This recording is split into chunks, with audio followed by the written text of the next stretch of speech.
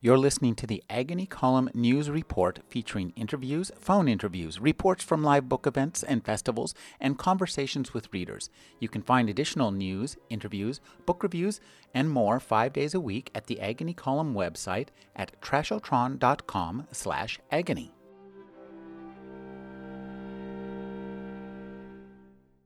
Walter Mosley is the author of the Easy Rawlins mysteries, including Devil in a Blue Dress and the most recent novel in the series, Little Green, and the Socrates Fortlow mysteries, including Always Outnumbered, Always Outgunned, recently made into a film for HBO.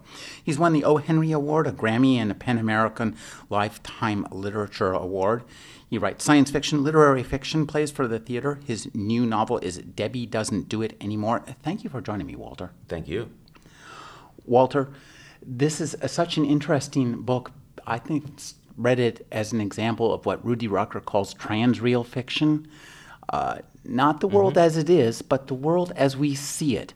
And you create such a great character, a woman who is in the life, as they call it, and decides to get out of the life. Talk about creating Debbie Dare, a.k.a. Sandy Peel. Well, it's writing for me is such a... It's an interesting conundrum, even a fun conundrum. What happened was, some years ago, I was talking to somebody. I forget who I was talking to. I forget what we were talking about. But at one point in the conversation, I said, well, Debbie doesn't do it anymore. And I said it, and I went, oh, my God, that's such a great title. I have to find the book that goes after that title.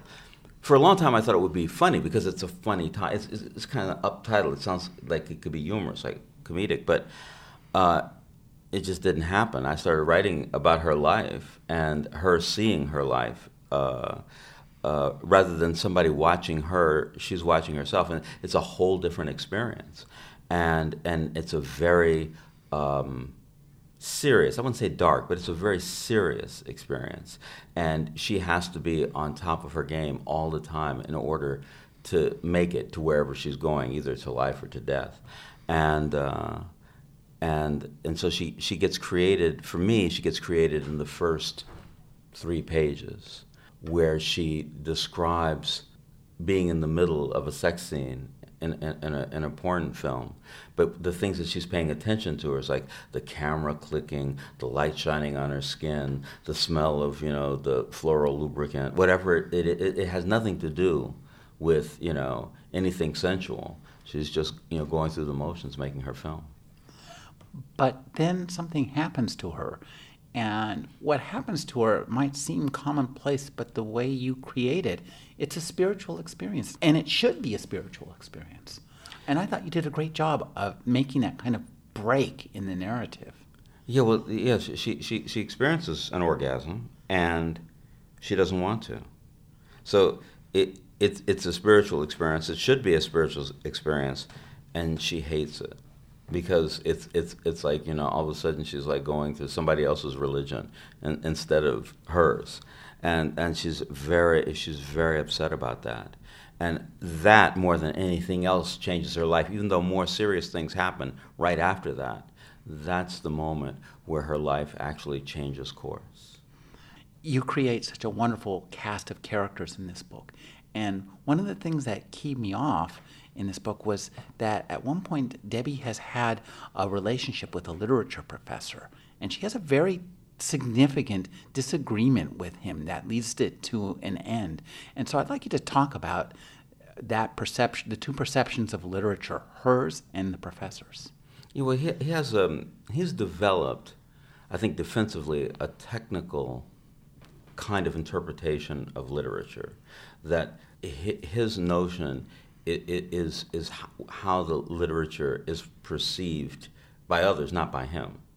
So he's not interested in story and plot and character and development and all this other stuff. He's interested more in deconstructing the book, which in a way makes it his rather than the writer's or the reader's or whatever.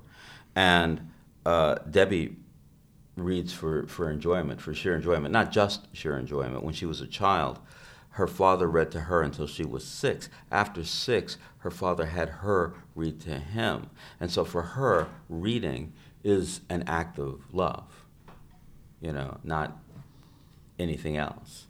And I I adore that. I adore the fact that she is actually closer to literature than the literature professor, and that he looks down on her even though she's miles above him.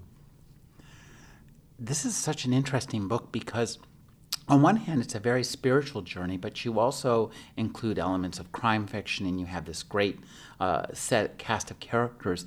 And one of the things I love is that one of the main character, Theon Pinkney, he's dead for the entirety of the novel. Well, yeah, as her career is, but that's what's so interesting. She quits having sex, any kind of sex, after the 8th page of the novel, but that life of sexuality follows her, and because Theon was actually the center of that life, he's the one who got her into it. He lives on too. I mean, life and death. There's not a lot of separation in our everyday lives. The people who are important to us, whether they're alive, whether they're dead, whether they're here or somewhere else, they're always with us, and they help to create and recreate us. And Debbie lives such a hyper real life that her experience is like so clear and so powerful that most people, I think, wouldn't be able to deal with it. That's one of the things I think that this is a result of your prose, I think. And your prose in this book, at least, goes between being really gritty and intense, and then the same prose somehow gets inverted, turned inside out to become dreamlike and surreal. Talk about just crafting the prose. Does this pour off your pen, or does this get rewritten? Well, yeah, I do a lot. I mean, writing is rewriting. That's for sure. Though I'm not sure that the thing that you're talking about is something that I strive to recreate in my writing. It exists in Debbie, the character. Debbie is a person who lives mostly in her mind and her imagination, and she kind of has to, because her life is so kind of real and surreal at the same time. The porn industry in Southern California. You can't really get much crazier than that, but she needs to escape from it in her mind, and she's continually doing it. So I don't think that there's any magical realism to the book, but there are things that she experiences that aren't really there, but are, for her, they're metaphors that she's creating in order to make herself live, which she also learned from her father. He taught her how to live by understanding the world through symbols and images rather than, what people tell you is real, because those people are always lying to you. Well, that's, I think, gets back to what I was talking about with the trans-real fiction, that Rudy Rucker. I think we have the idea that we experience our lives like video recorders, that everything that goes in is a perfect reflection of reality. What we don't understand is that the input is controlled by filters that are completely crazy, and that the analysis engine not rendering things exactly what's there, but is using all sorts of emotional algorithms to interpret it. So our lives, what we think is reality is essentially a dream that we're manufacturing on the fly. Yeah, well, all of us, I mean, but it's so true, the world we live in, and the people who have studied it create what I like to call the school of suspicion. It starts off with Darwin saying, no, humans didn't just come fully, bloomed. They came from tiny little organisms that slowly evolved. There's this thing called evolution, which has made you, which governs you, and which is sending you to the future, which you know nothing about. Or Karl Marx, and coming through Hegel, saying, no, there's an economic infrastructure which actually creates all of your relationships, all of the way that you understand your life. It's not based on decisions you think you're making. Those decisions were made before you were born. Then it goes on to Freud, talking about no, it's not the economic infrastructure. It's the unconscious. You have all of these instincts going on, and finally you come to Einstein and says, anything you see is not real. There's another reality that you will never perceive. When you put all those things together, it makes you understand that the life you think you're living is never really what you think or know. It's something else, and And that's a really hard thing for anyone. You want to believe that you make choices, that you have will, that you're responsible. But one of the things I think that's in this book is happening is that Debbie Dare, Sandy Peel, is making a choice. Yeah. And I think that's conveyed by this kind of transreal prose that you have, at once gritty and intense, but also cerebral, and that's a tough balance to capture. Well, not if your character's like that. It's like that's who she is. So it's not difficult. It might be hard for me to do, but it's not hard for me to imagine for her. Because that's who she is. She's very intelligent. She's very well read, surprisingly, and she's been in this industry. But the reason that she can be real is because she makes just one decision. She says, "I'm not doing that anymore." And once she makes that decision, everything else falls into place around her. Talk about creating the plot for this book. Did you know where it was going, or did you have to take the same journey that she did in prose? Mostly, because I certainly didn't outline it. I just started writing. It's why there's no chapters in the book. It just goes on and on and on, because it's it's just one big experience, and basically I followed her through her experience. Starting with the orgasm, then finding her husband dead, and then saying, "Wow," and waking up the next morning saying, "I'm a different person. This is a new life." I think one of the things that interested me about this novel is the way that you've created all these characters around her. They're all really likable. Even kind of the nominal bad guys, or when they're on the page, you like them being on the page, being bad, even though you wouldn't want them in your life, and you might wish them harm were they to come anywhere near you. And also, and all of that's true because you see it through Debbie's eyes. It's interesting because a few guys have read the book. I'm glad you like it, but a few guys who read the book and they were upset about the men. So I don't like those guys. And I said, well, yeah, that's because they aren't men as you know men. They're men as this woman knows men. And you don't see who you wish to be in them, and which is an interesting notion, But Debbie is so strong as a person and so committed to her decision that her relationship to the men is completely undaunted, even though there are times when she should be afraid. She isn't. You said she's so committed, and I think that's one of the things that makes this book. This is a very intense reading experience. I mean, it's unputdownable. Why, thank you. You just want to, once you start it, you figure, if you're the kind of person, you might think, I'm just going to read the first chapter, and when the first chapter turns out to be the whole book, you just sit down and read the whole book. And I think that part of that has to do with the fact that the reader, you allow the reader to identify with Sandy or Debbie so much so that you become as committed as she is. Yeah, well, you at least experience the commitment. I mean, when she takes home a young man who doesn't really know who she is, she says, "Well, you can stay with me. You can sleep with me, but I'm not having sex with you. If you want to have sex, you have to go in the other room and take care of yourself, whatever. And but I'm happy to be here with you, and to lie next to you." And and have him get up 4 or 5 times during the night to go to the next room. So hold that thought. I got to go take care of something. I'll be right back. It's a kind of a for me the experience was so strong, and her love of life is so strong. She's like, she isn't limited by aesthetics.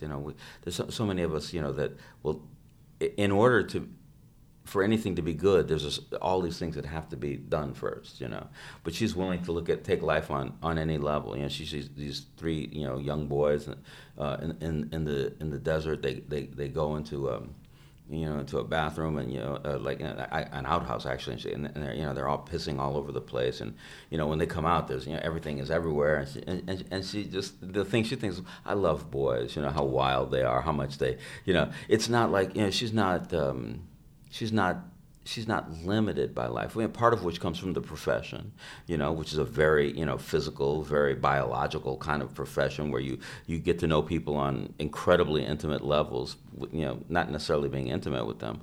And part of it is her desire to create herself, all of a sudden. Like this desire just comes up on her all of a sudden. She goes, wow, I have to change directions now, This is, I think, in many ways, a very Buddhist book. A union of opposites, ultimately impure life up to now, with a revelation that leads her to pursue a life of purity. And to use where she comes from. The thing I like the most about Debbie, and the thing that I really needed to be true about her, is that she's leaving this life, but she doesn't hate it, and she doesn't hate the people that were in it, and she doesn't think that what she did was wrong or what they're doing is wrong.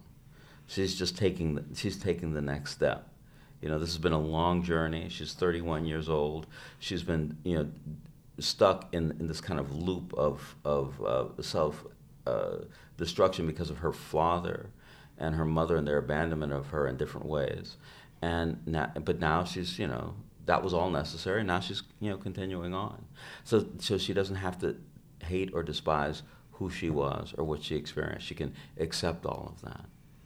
Well, and that's, I think, what makes the book appealing, despite the somewhat off-putting premise, is that you like all the characters, the character likes all the characters, and we as readers rapidly are immersed in a world where we like everybody, and that's really important to engage the reader. Right, and to not be fanciful about creating those characters, to create a world where people are really rough. When one guy actually kills people for a living, another guy breaks bones for a living. People do all of this crazy kind of sexual stuff, and a lot of it is oppressive, and to still think, well, I understand that character, because if you can understand a character, you can like them. Or almost any character. I can think of a few. I don't know if I'd be able to say, but most people, I think that if you like them, then whatever they do is more intimate for you, whether you like it or you hate it or whatever. You've written a novel about the pornography industry, The Life, and that's that's such an interesting term to call it The Life. Mm-hmm. It has so many connotations that, because it's really not life as anybody except the people who are in it know it. No, it's true, but there's an intensity to it, which I think that because a lot of our experience. The other day I was doing a talk, and one of the people at the talk, we were all writers, wanted to be a writer, but when I said he should write every day, he said, I don't know if I have the time to do that. I mean, I have a lot of responsibilities, and my job, and my wife, and my children. He was saying, and I said, yeah, listen, I get it. I said, if you believe that you can't do this, if you can't write every day, that's fine. I said, but you have to remember one thing: the company you work for, or the people that you work for, they're going to take every ounce of your creative energy that you offer up. They're going to take everything they can, and at the end of your life, you're going to be an empty husk, because they will have taken everything, and there won't even be any footsteps behind you. That's what's going to happen in life if you don't take it, by the neck and try to, make it something that's yours. And I think that.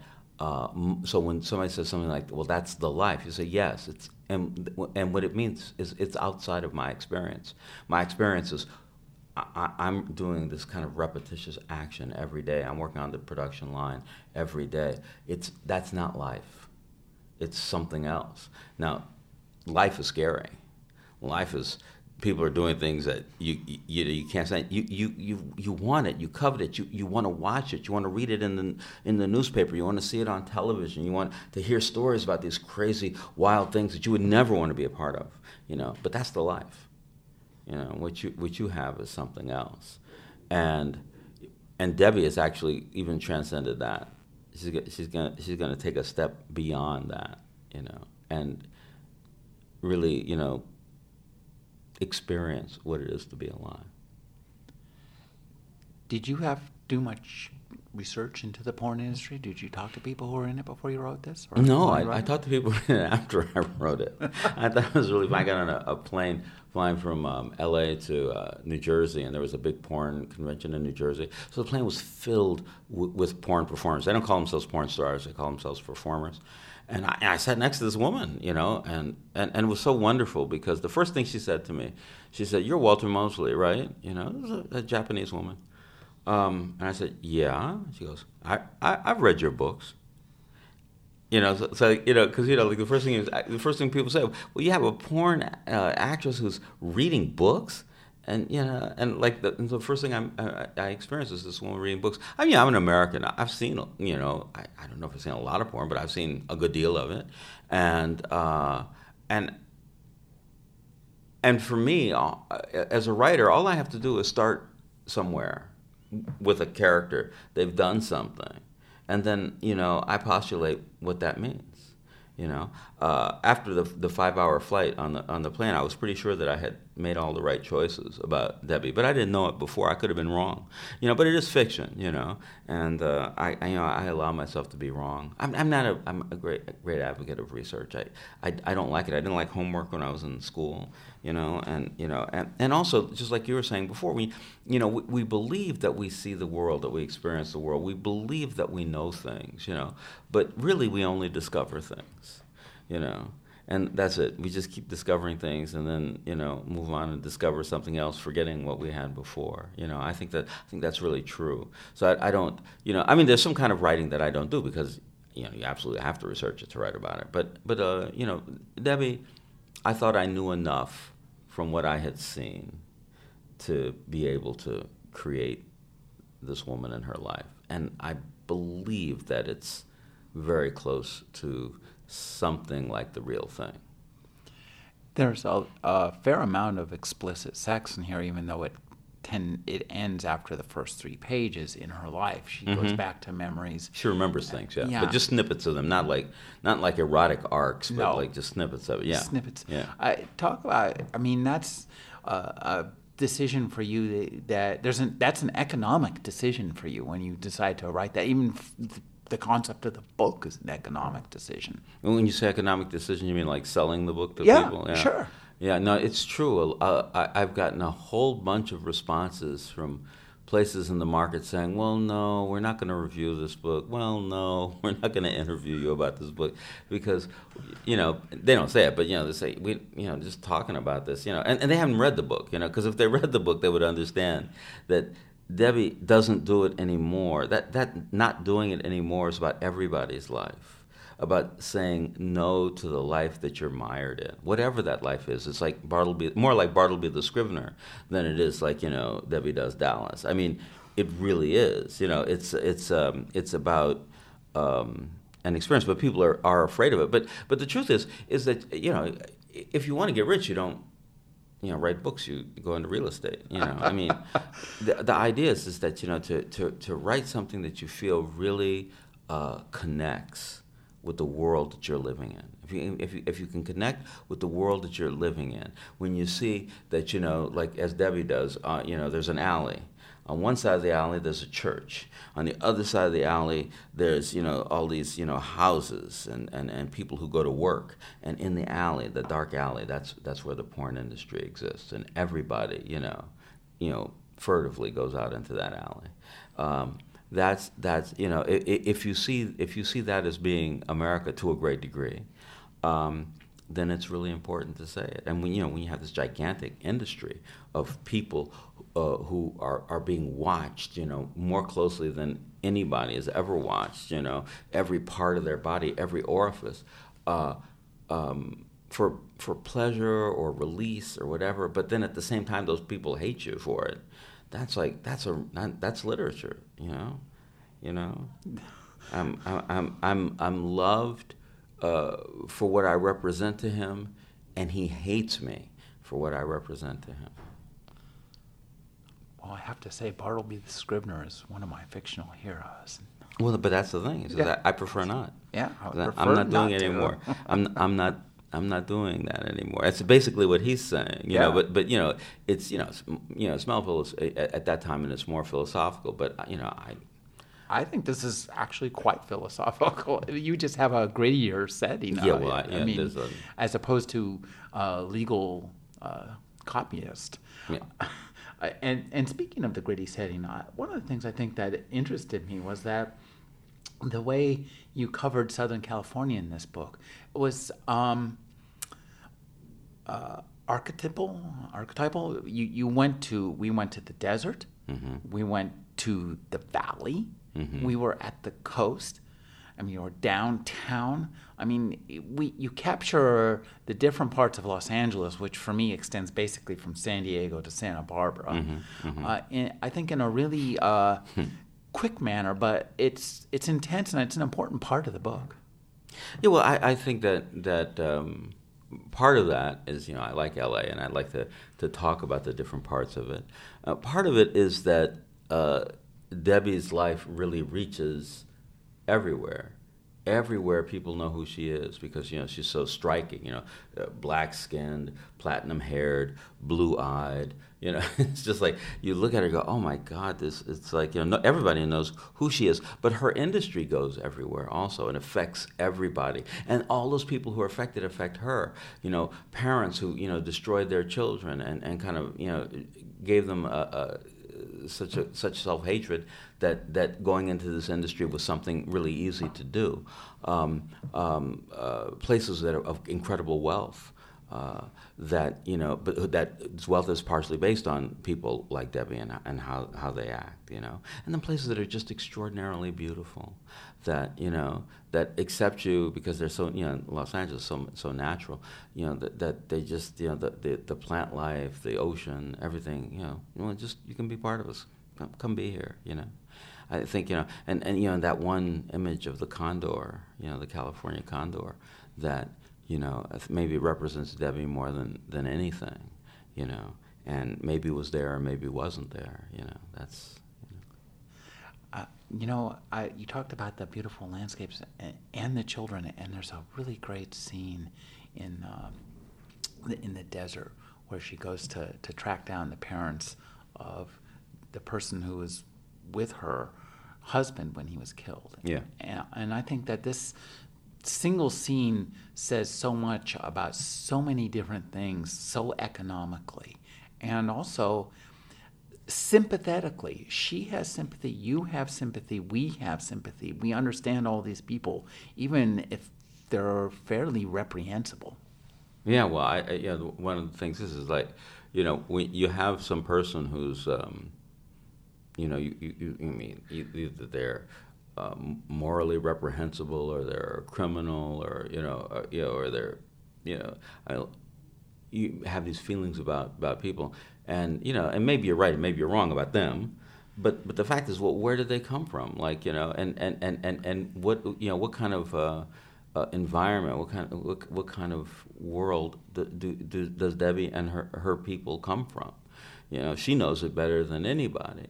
And in that scene, she wants to get revenge because she it's not that she loved the girl, it's that she saw herself in the girl, and she was hoping, kind of unconsciously at that time, before the book starts, that she could save the girl, and somehow in saving her, she saved herself, And so when she sees the parents and she goes out to visit the parents, and she's going to.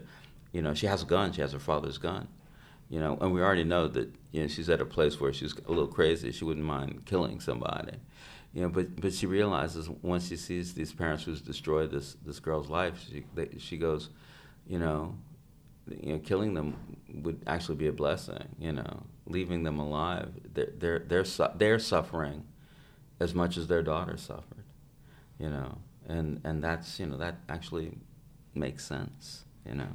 It makes sense that, you know, that we're suffering together, and, you know, that's the way she sees life, you know. So, and that's why, you know, the whole book is her trying to have create a funeral for her, you know, her really kind of lost ex-porn star husband, to give something to those people that she's already left behind. I love Theon Pinckney.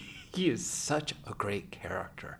And he's so interesting because he's kind of lives his life like a cowboy. He's a natural at range in the city. I don't know. There's something about him I found really wonderful. Yeah, no, he's a very charismatic and attractive, very stupid character. Exactly. You know, and you know, he's perceptive. He's stupid, but he's perceptive. He understands things. You know, and you know, and Debbie, you know, has the, you know, her line about him, I think, which is the best one. She goes, yeah, "I loved him, I guess." You know, it's like, you know, because he can't.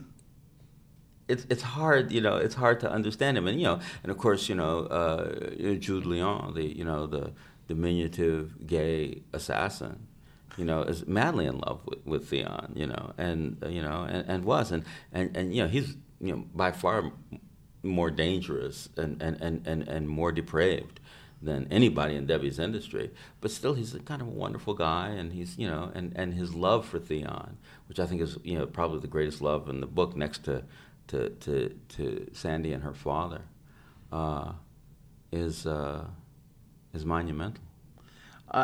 Jude Leon is so great. There's one line he says, and I think this comes straight from you, I believe. I love the theater. The people in there are so wrapped up in stories. And you write a lot of plays, don't you? I write plays, yeah. You just had one that just came out, didn't it? I had a play that opened in New Jersey, in New Brunswick, and now it's moving to Off-Broadway, which makes me very happy. It's called Lift. You know, it's about two people stuck in an elevator during a homegrown terrorist attack. It's really fun. It's a fun book to write. You know, it's a play to write, you know. Well, talk about the difference between writing a play like that and writing a book for you. You know, is there a difference? Well, there's no. Yes and no. There's no difference in writing, as far as I'm concerned. Writing, you know, is putting the right words together on the page. That's what writing is. And no matter what you're writing, that's what you have to do. You got to put the right words together on the page. It's a job. Yeah, and they have a job. The words have to do their job. Now, I think that the easiest thing is writing a novel. As E.M. Forster says in Aspects of the Novel, a novel is 50,000 words, more or less, of spongy prose. And I think he's right about that. The hardest writing is theater plays, because it's a living event, different than almost any other kind of writing. It's a living event, that there are people on a stage and people in the audience, and people on the stage are talking. That's really almost all they're doing, is they're talking, and the people in the audience have to be interested enough to forget, you know, everything else, and only be wrapped by the language that people are performing. And that's a really hard thing, you know, and it's why, you know, actors, especially, you know, theater actors, are a lot like comedians. They're completely wrapped up in themselves, and they're, you know, and they can't. It's hard for them to leave it. And, you know, Jude loves that, because, you know, he's the guy who needs to hide, you know, because he's a dangerous man, and he has to look like he's not dangerous.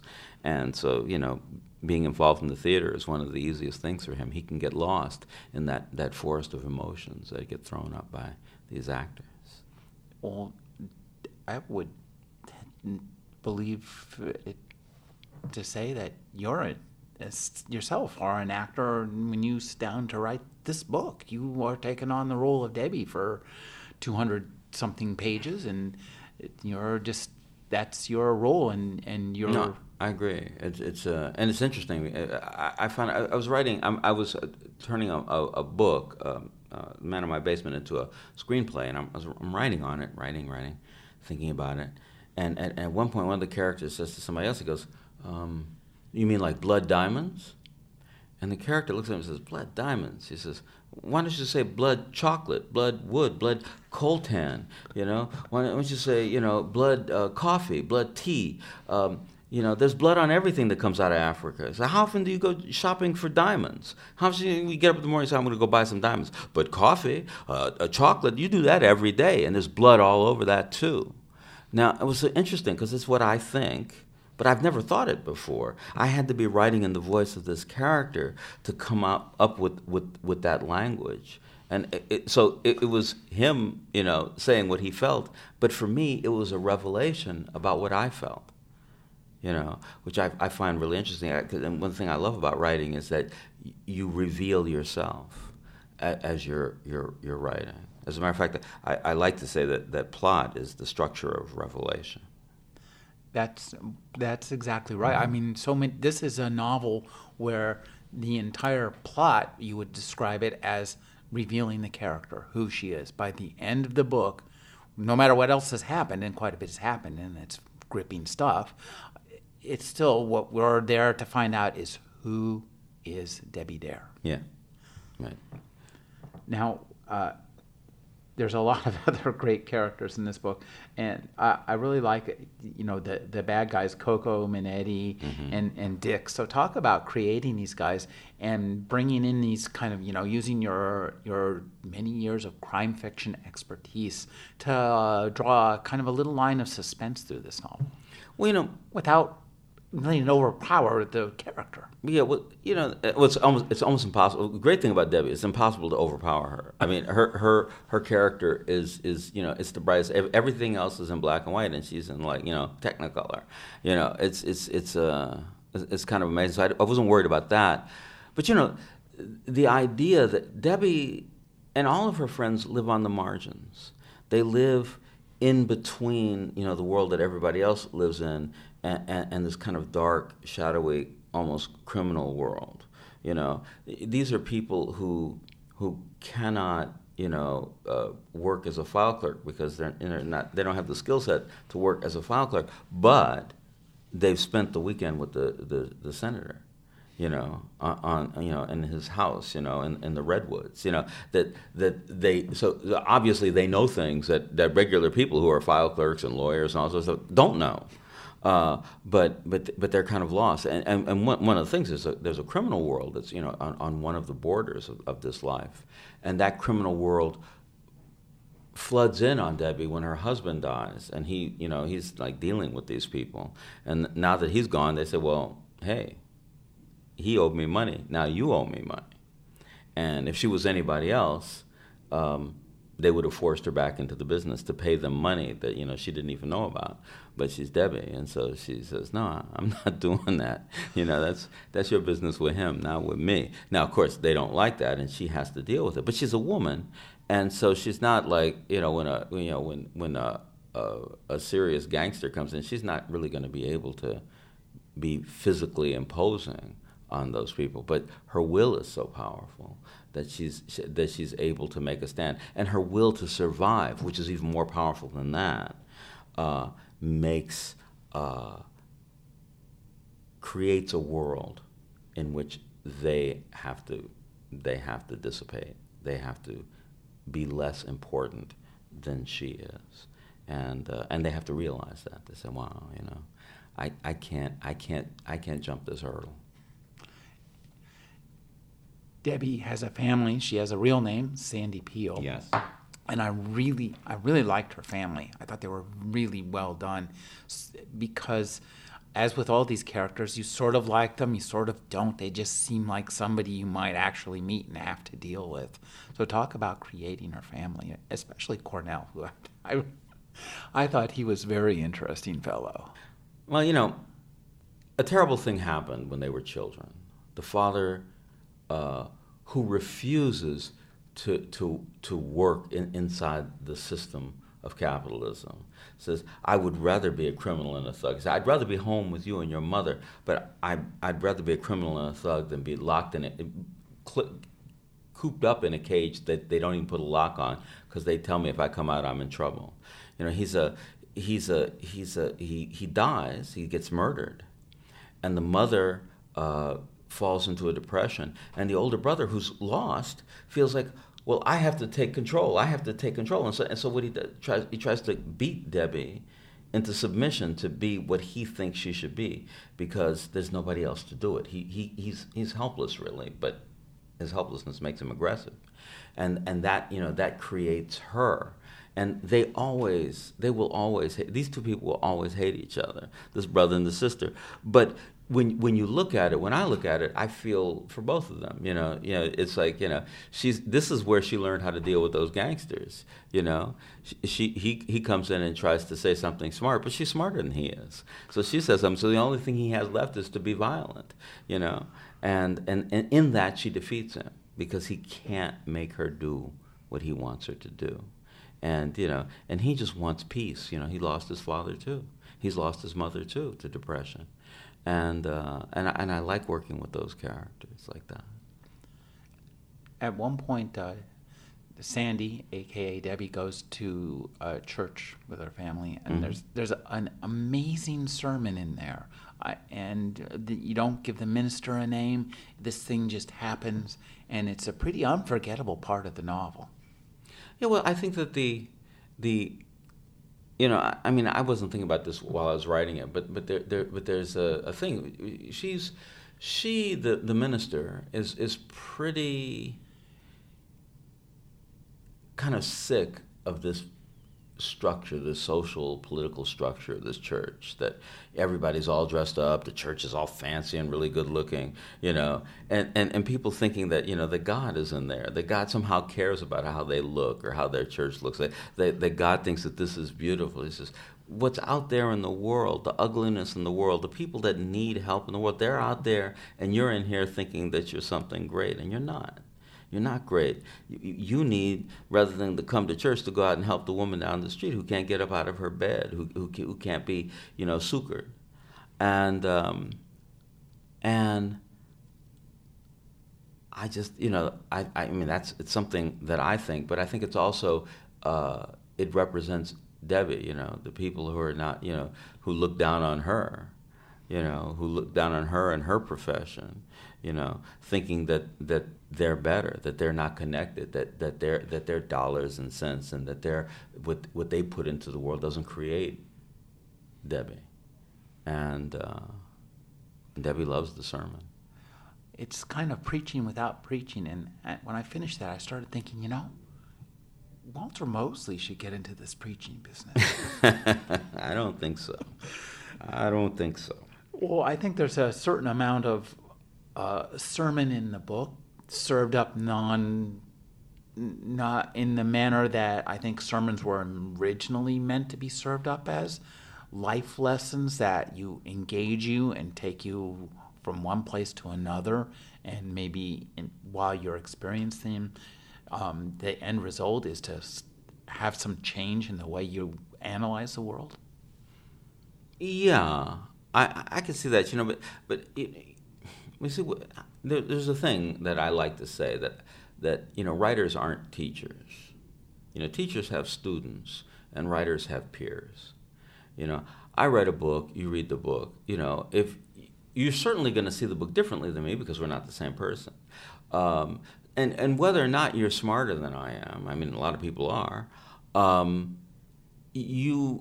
your creativity, your sense, your history, your experience will inform the book in ways that are beyond me.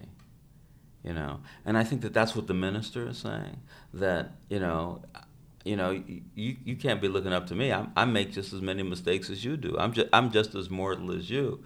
We're in here, having a discussion. But most of the time that doesn't happen. And with many writers, it doesn't happen. A lot of writers begin to think that they're teaching, that they're telling you something that, you should know. And once you start doing that, you lose the strand, of that kind of long story that's unfolding throughout history.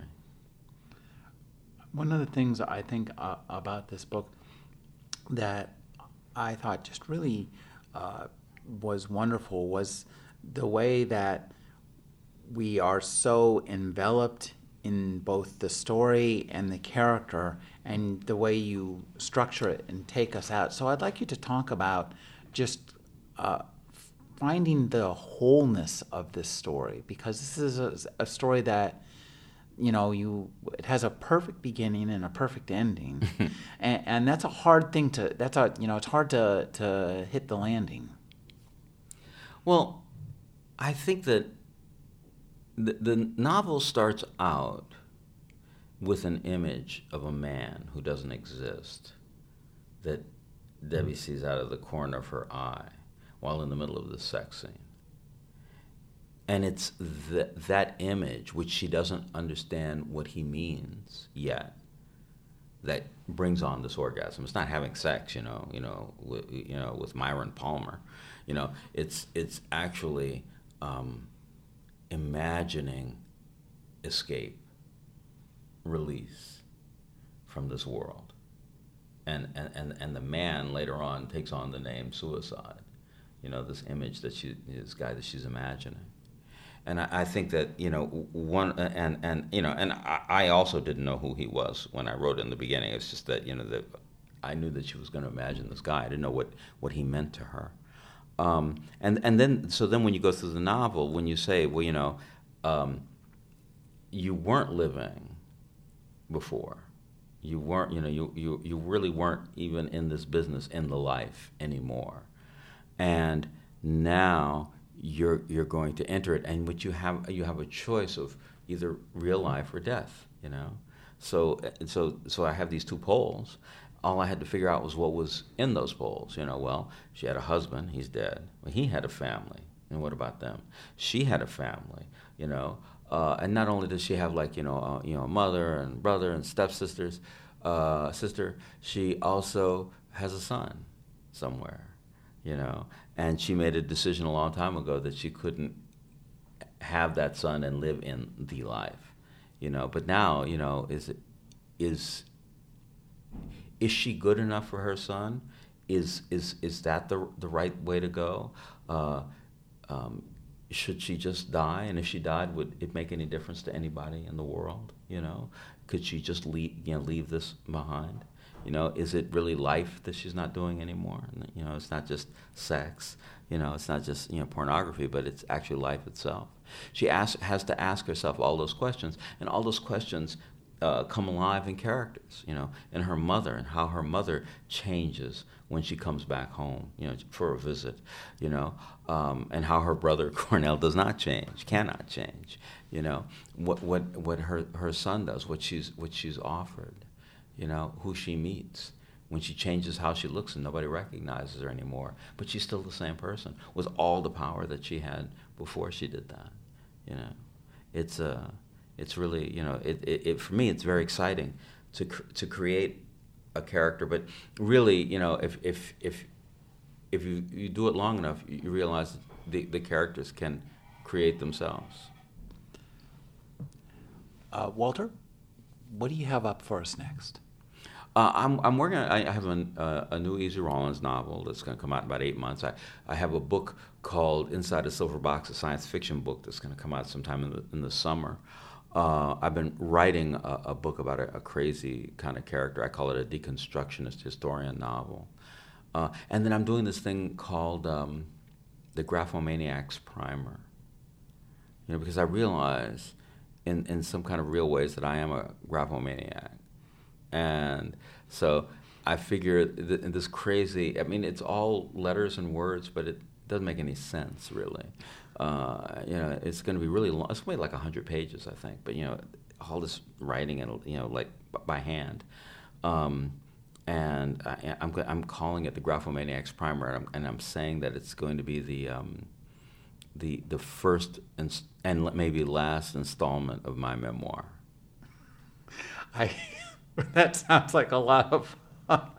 And are we going to see any more Socrates Fort Low?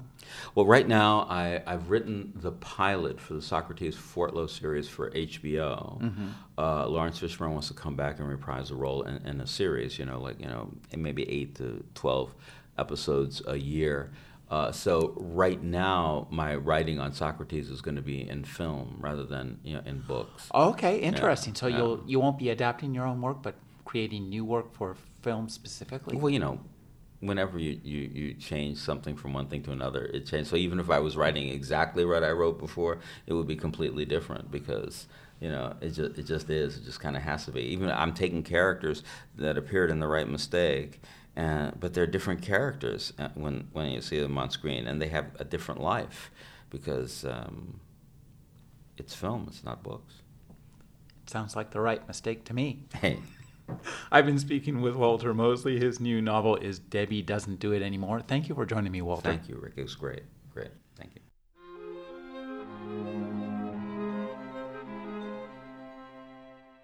You're listening to the Agony Column News Report featuring interviews, phone interviews, reports from live book events and festivals, and conversations with readers. You can find additional news, interviews, book reviews, and more 5 days a week at the Agony Column website at trashotron.com/agony.